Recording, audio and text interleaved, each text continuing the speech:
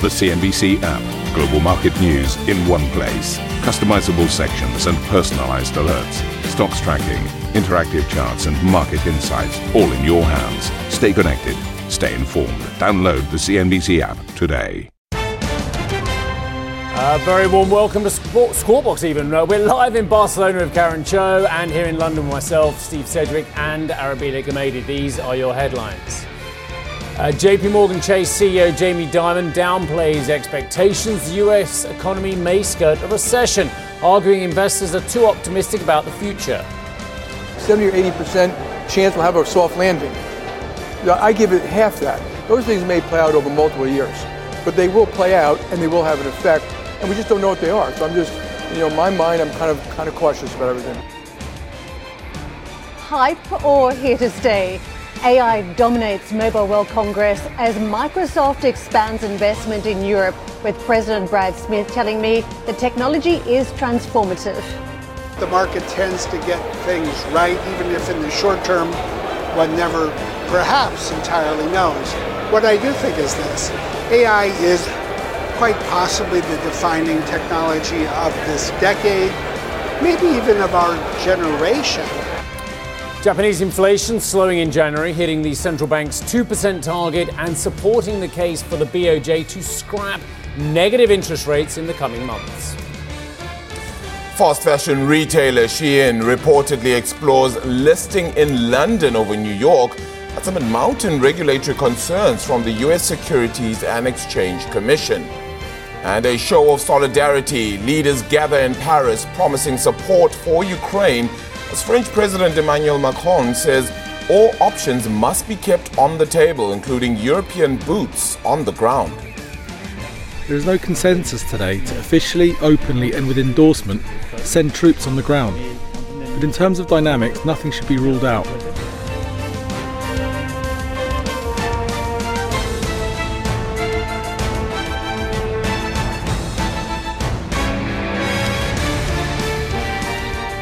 When you are the most senior banker on Wall Street, everybody really wants to know what you think about everything. And actually, if you listen to what Jamie Dimon is saying, the JP Morgan Chase CEO, he's actually saying things in a very nuanced way. But as part of his conversation with CNBC yesterday, he has warned that markets are a little bit too optimistic on the chances of a soft landing for the US economy.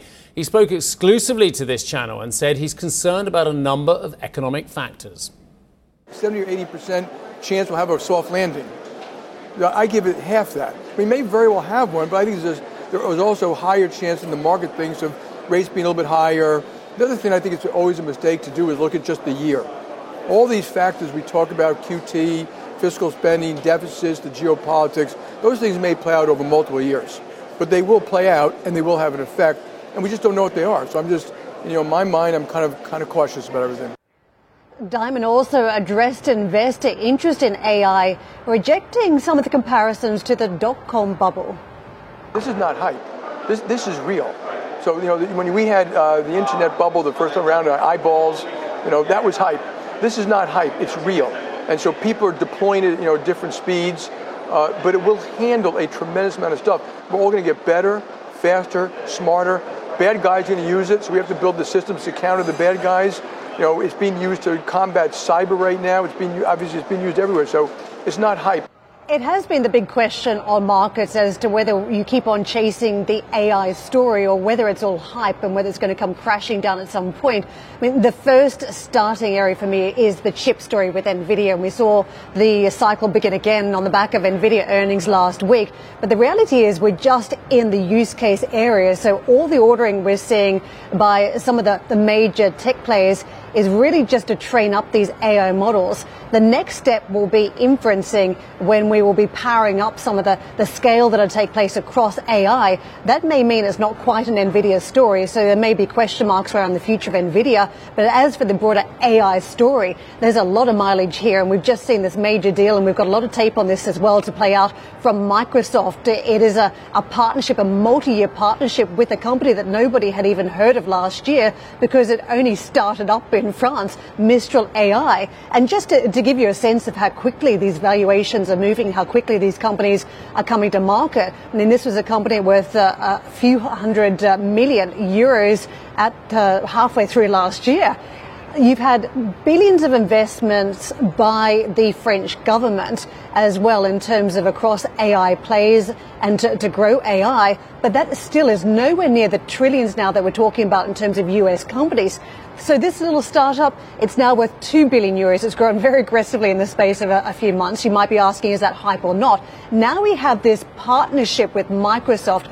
So effectively, Mistral AI can use this supercomputing infrastructure, and that is what has been built here, supercomputing infrastructure, so everyone doesn't have to build out to the same scale, but you can tap into this infrastructure and have access to AI. I think very similar to cloud computing, it's that type of model. So for Mistral, it has access to the might of the Microsoft backdrop, and it can use those clients for Microsoft. What does it mean? It can now sell a very different service, not SaaS anymore. It's models as a service. That is the terminology. So it's monetizing straight away. Steve. Yeah, Karen, look, I think hype is a very pejorative word in many ways. There is no doubt about it that for some companies, it is not hype. It is stunningly meaningful. And you've graphically illustrated that with the case you were just talking about. And of course, we look at the picks and shovels people, such as NVIDIA as well. It is not hype. It is meaningful. It is stunningly a game changer. And for some of the big titans out there of technology, it is undoubtedly an extra catalyst for more revenues. But for many companies, it is complete and utter hype until they prove that actually it has a meaningful impact on both the top and bottom line.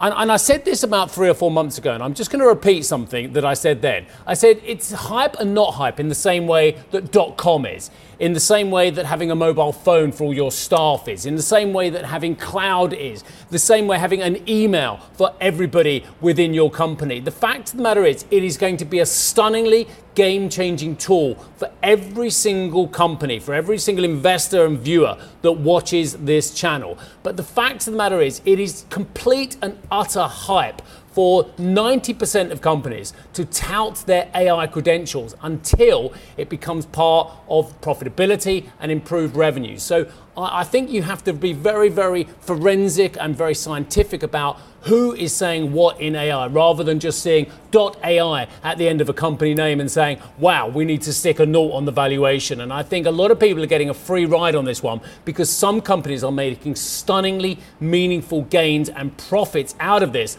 A hell of a lot of others, and I would argue the majority at the moment, are going to have it, whether it proves beneficial for their revenue or not, because they've just got to go with the flow. Well, Steve, that is illustrated right here at big tech events like Mobile World Congress. Think about the other big tech, series we've been talking about, Internet of Things. I can tell you there are so many wearable companies out there in the market. You see them at different size booths. Big booths suggest they're slightly more successful than the small startup. But the reality is only some of this technology ever comes to market. Only some of it is picked up by the big players, and you see scale. So it's like other sectors. Not everything will survive. Not everything will win. But at this point, we've been talking to companies during earnings season. There are hundreds of use cases around AI at this point. It's going to be very hard to pick who wins and who doesn't. Some of this technology, we don't know where it goes from here. Out of those hundreds of use cases, some of it is actually going to be useful and scaled. Some of it will be quickly tossed aside. And these are companies that might be working with big brands already. So it may sound like it's a win, but down the track, who knows whether these companies have any runway. But I think what we're seeing in the States in terms of big listed companies, and back to NVIDIA, I've been trying to ascertain just where NVIDIA is at the cycle, whether the type of chips it has, very expensive, huge capabilities, whether that is a story that fades in 12 months. And the reality is nobody's making that bet here. Many still think that there's going to be huge appetite for those chips at least over the next 12 months, Steve. Karen, there's so many examples of brilliant technology which has stood the test of time, let alone the technology that fails, and a lot of technology does as we get to the real winners. And you mentioned wearables there as well. Look at the history of the wearables market, companies like Fitbit as well, whose share price offering was a disaster in many ways. And actually, I love my wearable. I wear one now. I wear one every day. I use the data on it all the time. But a vast number of the companies that came to market wearables were absolute stummers when it came to their share price performance. So I think we have to be very, very careful on this channel, especially on this channel, of splitting the thematic, which is amazing and is going to change the world. Split the thematic from the investment case, because the investment case for many of these companies, whether it's GoPro, whether it's Fitbit, whether it's a hundred other technologies, which we love the technology, but the investment case has been a disaster for many. And I think that's really important for us to be very forensic about that. Steve, investment case when it comes to market, right? Perhaps the opportunity is private markets for some of these opportunities again, because you might be just pointing to a whole pipeline of AI companies in future, new tech plays that come to market, which we've seen with previous tech cycles. So that will be fascinating. Of course, the pipeline has been somewhat impacted at this stage, but perhaps down the track we see a proliferation of those AI companies. But let's talk more about what Microsoft is up to. It has announced a new partnership with the French startup Mistral AI as it looks to broaden its influence in the artificial intelligence space. Microsoft says it's investing in the business, referred to as Europe's answer to OpenAI, to help it unlock new commercial opportunities and expand into international markets. Microsoft did not give any financial details of the transaction. I discussed the deal with Microsoft President Brad Smith here at Mobile World Congress in Barcelona. Let's take a listen. I really think that this day is one of the most important days in terms of Microsoft's technology support for Europe. Because what we are fundamentally agreeing to is a long-term partnership with Mistral AI so that they can train and deploy their next generation models for AI on our AI data centers, our infrastructure, effective immediately. They can take their model and we can help them reach customers through what we call our models as a service. They can run in our data centers and reach customers directly. And it also means that we're going to explore new research and development collaboration, in part focused on the fine-tuning of AI models for public sector needs in Europe. Smith was bullish on the prospects for AI as a whole and compared it to some of history's most important inventions. Over the long term, the market tends to get things right, even if in the short term one never perhaps entirely knows. What I do think is this: AI is quite possibly the defining technology of this decade, maybe even of our generation. It's a general purpose technology that in some ways I compare to the printing press in terms of the impact on the life of the mind, the ability of people to think, to create, to share what they know so other people can learn and get smarter, and it will impact everything. And so I think we're in the early days of, in effect, building a new sector of the economy, what we call an AI economy. And from that perspective, the truth is most people in the world are still learning about it. And there's a lot more to learn and a lot more to build before, I'll say, it gets old and tired. For more on the Microsoft Mistral AI deal and what it means for the European AI space, you can check out cnbc.com. Steve. Yeah, fabulous work out of Barcelona, Karen. Okay, Japanese core inflation came in at 2% in January, slowing for a third straight month, but still beating analyst forecasts. Now, the slowdown in prices was largely due to a decline in energy costs. Expectations are now rife. The Bank of Japan will end its negative rate policy sometime this spring. We've been waiting for a while, haven't we? In the meantime, the Nikkei, well, the reaction to the data out of Japan, Arabile, well, it couldn't be more underwhelming. It really couldn't, right? It's pretty much on that flat stance right there. And I mean, we've seen the Nikkei move up quite substantially so far this year then. So not moving in step over there. Gave up a lot of the gains that we had seen even earlier in the session, actually, a midweek trading sentiment, which seems to have flowed through then as well from the United States. You are getting that weakness out of the Hang Seng. So the Hong Kong market then is down around 0.25%. But up went the Shanghai Composite thus far this morning. Of course, we do have that PMI data, which will still headline the news flow out of China. But that PCE number will also come into effect as well. Very quickly, though, this is what the U.S. markets then looked like as well yesterday. A losing day for Wall Street last night. Then a bigger loss then for the S&P 500. It's still sitting above that 5,000 mark. It seems to be the new normal somewhat there. Both the Dow and S&P shifting away from those record levels.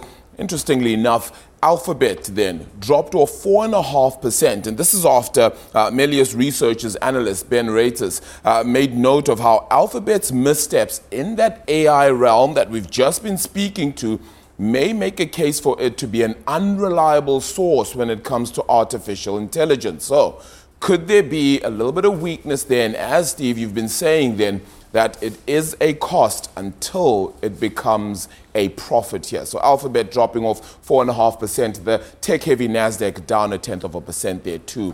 Very quickly, US futures then as we head towards, of course, that PCE data then later on this week for the next signs of the rate path. This is pretty much where we stand. The market looks to be headed just a little bit lower before the opening bell.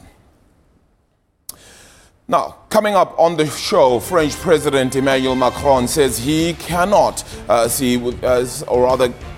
cannot rule out sending Western troops to fight in Ukraine. We'll have more on his comments next. Plus, could Shein be swapping New York for London? The fast fashion giant is reportedly mulling the possibility of a UK IPO. We'll bring you the latest this hour. And stay tuned then for more from the Mobile World Conference then with Karen, who's speaking to Pekka Lundmark, the CEO of Nokia. That's coming up at 8:20 CET.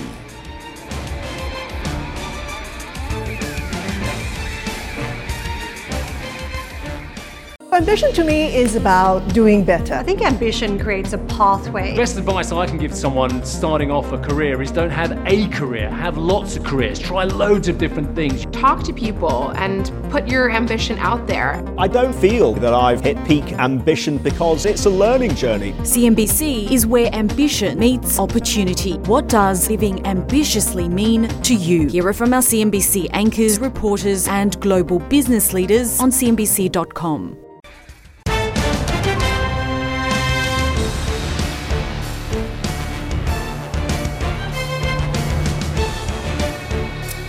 US President Joe Biden says Israel has agreed not to engage in, quote, activities during the month of Ramadan, which begins in mid-March, in order to secure the release of remaining hostages.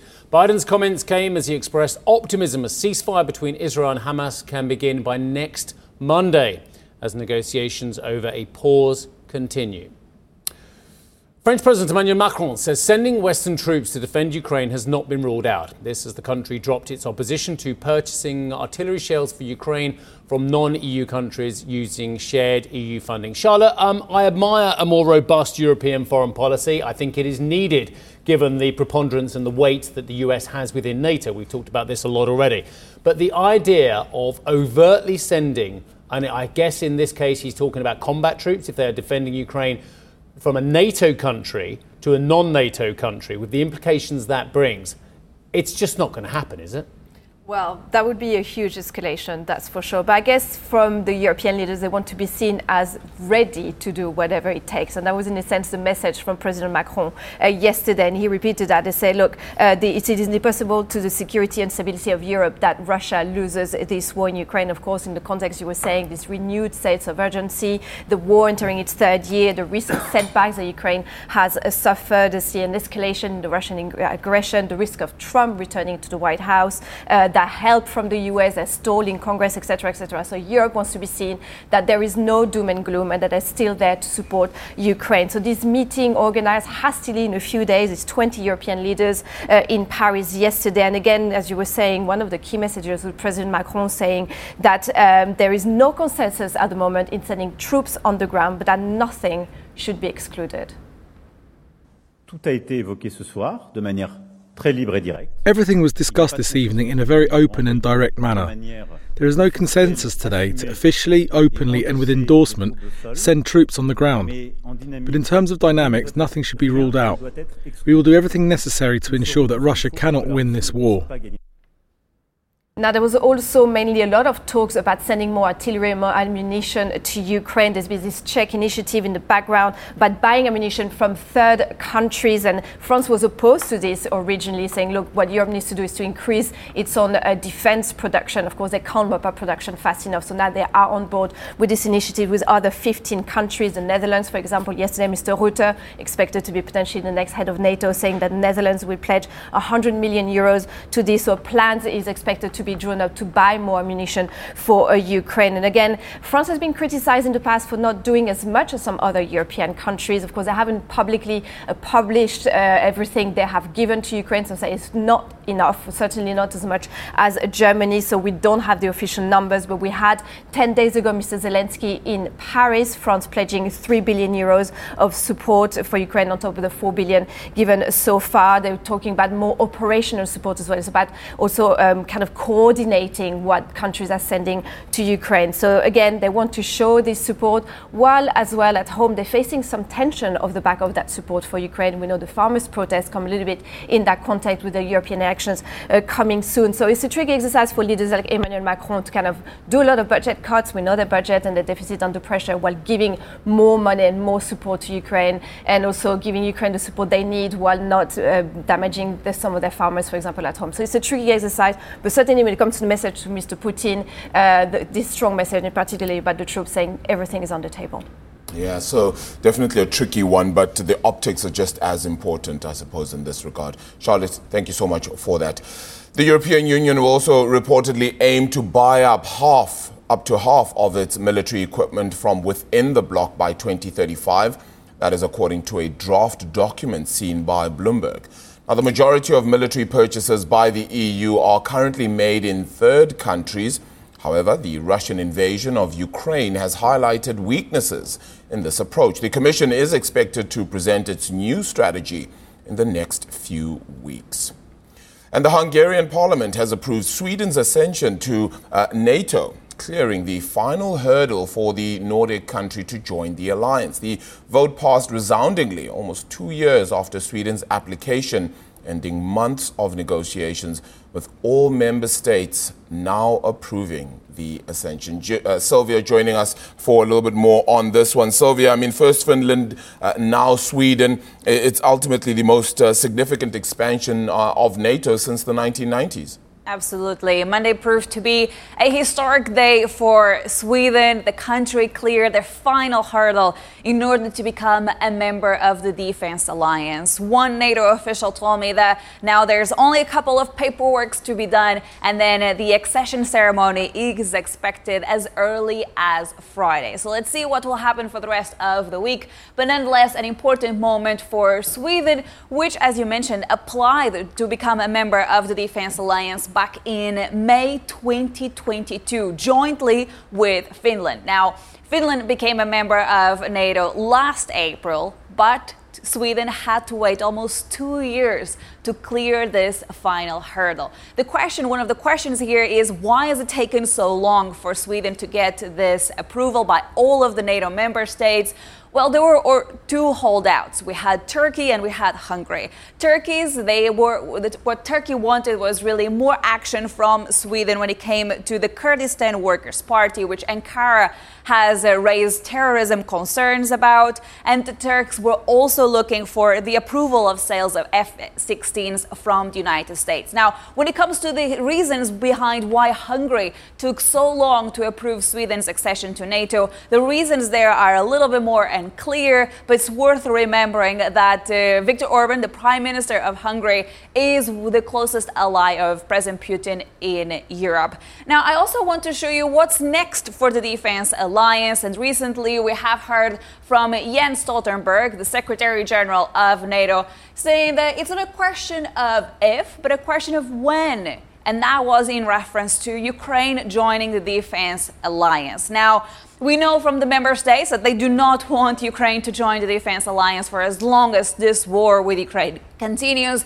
But one of the key events for us to watch is the upcoming Leader Summit of NATO that is due to take place in July in Washington, D.C. Will the member states give a little bit of something to Ukraine in the meantime as they prepare for that potential membership of NATO? Well, let's see what will happen there. But nonetheless, it could be the next phase for a potential NATO expansion, Steve.